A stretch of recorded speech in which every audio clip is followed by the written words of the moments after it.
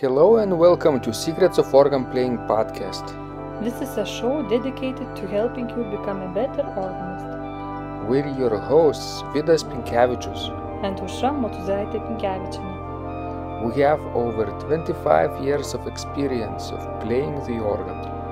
And we've been teaching thousands of organists online from 89 countries since 2011. So now let's jump in and get started with the podcast for today. We hope you'll enjoy it. Hi guys, this is Vidas. And Aušra.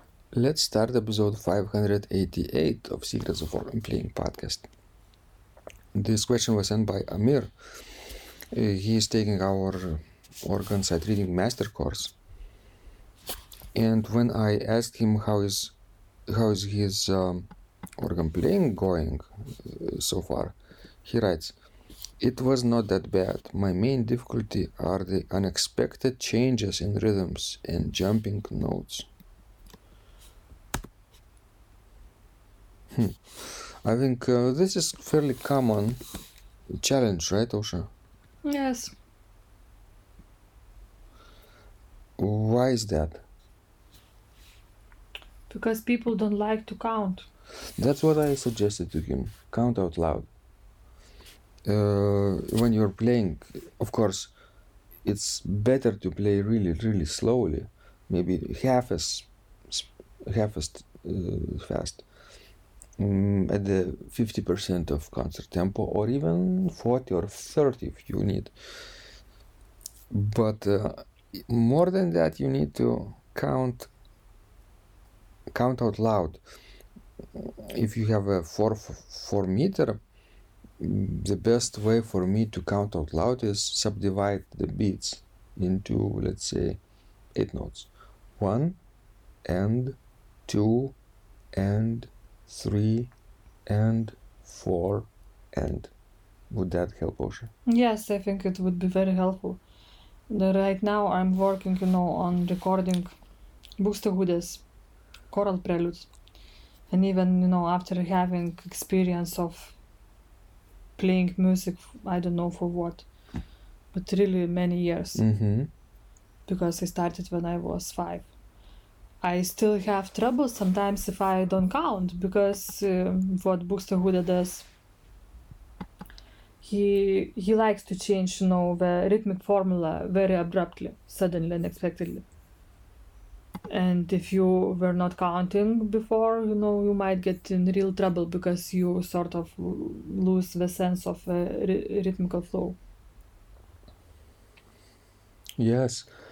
I think the first one that you recorded, choral prelude by Buxtehude, Ach Gott, wir armer Sünder, I think. It has very, very intricate ornamented chorale melody in the right hand. Well, and not only this one, I guess he likes to do it in most of his choral preludes. Very few of them are, even, but most of them are very varied. For me, what I last recorded, Brahms's choral prelude,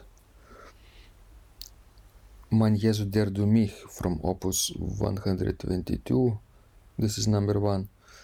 And the rhythms are okay. They're not. Yes, I think Brahms is pretty much very even in rhythms, at least in these choral preludes. Yeah, unless you're playing one of those fugues where you have change between duplets and tuplets. Yes, that's a different story. But now we are talking about choral preludes. So I didn't need to count out loud.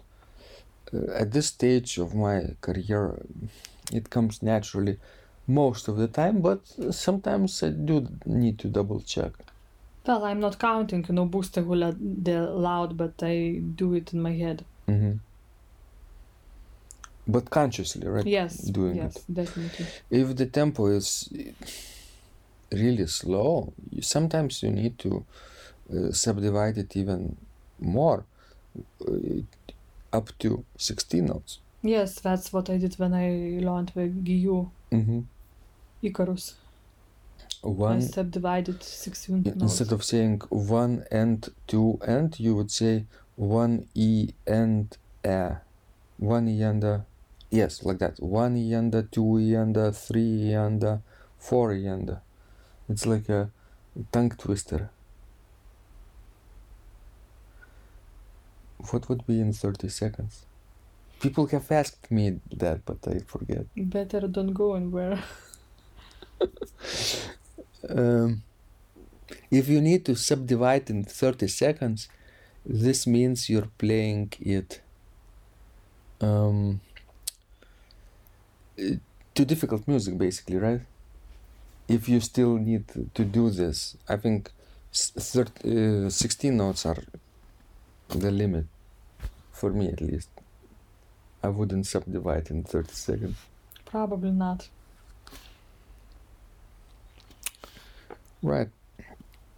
So that would be helpful, of course, to Amir and others who are struggling with unexpected changes in rhythms. What about jumping notes? I'm not exactly getting what he means by this question. Is it difficult for him to hit the right note after, a big leap, or what?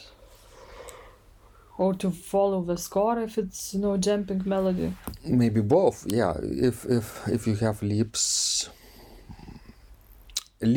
more than a fifth, yes, you can easily reach a note by a fifth, because you have 5 fingers and an interval of the fifth requires 5 keys, adjacent keys. But if you have a 6th or a 7th or an octave or even above an octave, then you have to switch position. How do you do that, Ausra? How do you adapt? Or do you don't? Well, if it's Baroque music, then it's very easy. You just articulate. You have to articulate each note. And it shouldn't be a problem, because you don't have to stretch your arm to reach it, to play legato. You move entire wrist. Yes. But try not to do upward motion with your hand. Slide to the right or to the left. Yes, you need always, to keep the contact with the keyboard. Touching it, yes. Or almost touching it. There was an account about Johann Sebastian Bach playing organ, and people have observed him that he almost doesn't depress the keys. The organ plays itself, basically, it seems, in his case. Right? Can you elaborate about that a little bit? That's the true mastery, you have to be really economic about, efficient about using your motions. It helps to play in a faster tempo, I would say, and to avoid mistakes. It doesn't feel like work then. It feels like a natural flow. Remember, we have observed great Chinese cook back in the States when we were observing him prepare our steamed vegetables, I think. How he moves with his pan and with his vegetables and chopping knife. Everything is so efficient, fast, and barely noticeable. This is true mastery, right? Yes, it is. It's interesting that you decided to compare, Bach and Chinese chef. Well, I mean, if you do the same motion over and over again, like 1,000 or 10,000 times, you get really, really efficient. Right? You peel like an onion those layers of inefficiency. Yeah, so you would get, overused syndrome in your wrist, for example. Yes, if you do it with tension. If you don't relax muscles, after using right away. right? So, Amir, with jumping notes, try to use this sliding motion with your wrists, and then you will be fine. So, guys, we hope this was useful to you. Please send us more of your questions. We love helping you grow. And remember, when you practice, Miracles happen. This podcast is supported by Total Organist, the most comprehensive organ training program online. It has hundreds of courses, coaching, and practice materials for every area of organ playing. Thousands of instructional videos and PDFs. You will not find more value anywhere else online. Total Organist helps you to master any piece, perfect your technique, develop your sight reading skills, and improvise or compose your own music, and much, much more. Sign up and begin your training today at organduo.lt and click on Total Organist. And of course, you will get the first month free too. You can cancel anytime. If you like our organ music, you can also support us on Patreon and get free CDs. Find out more at patreon.com/secrets of organ playing.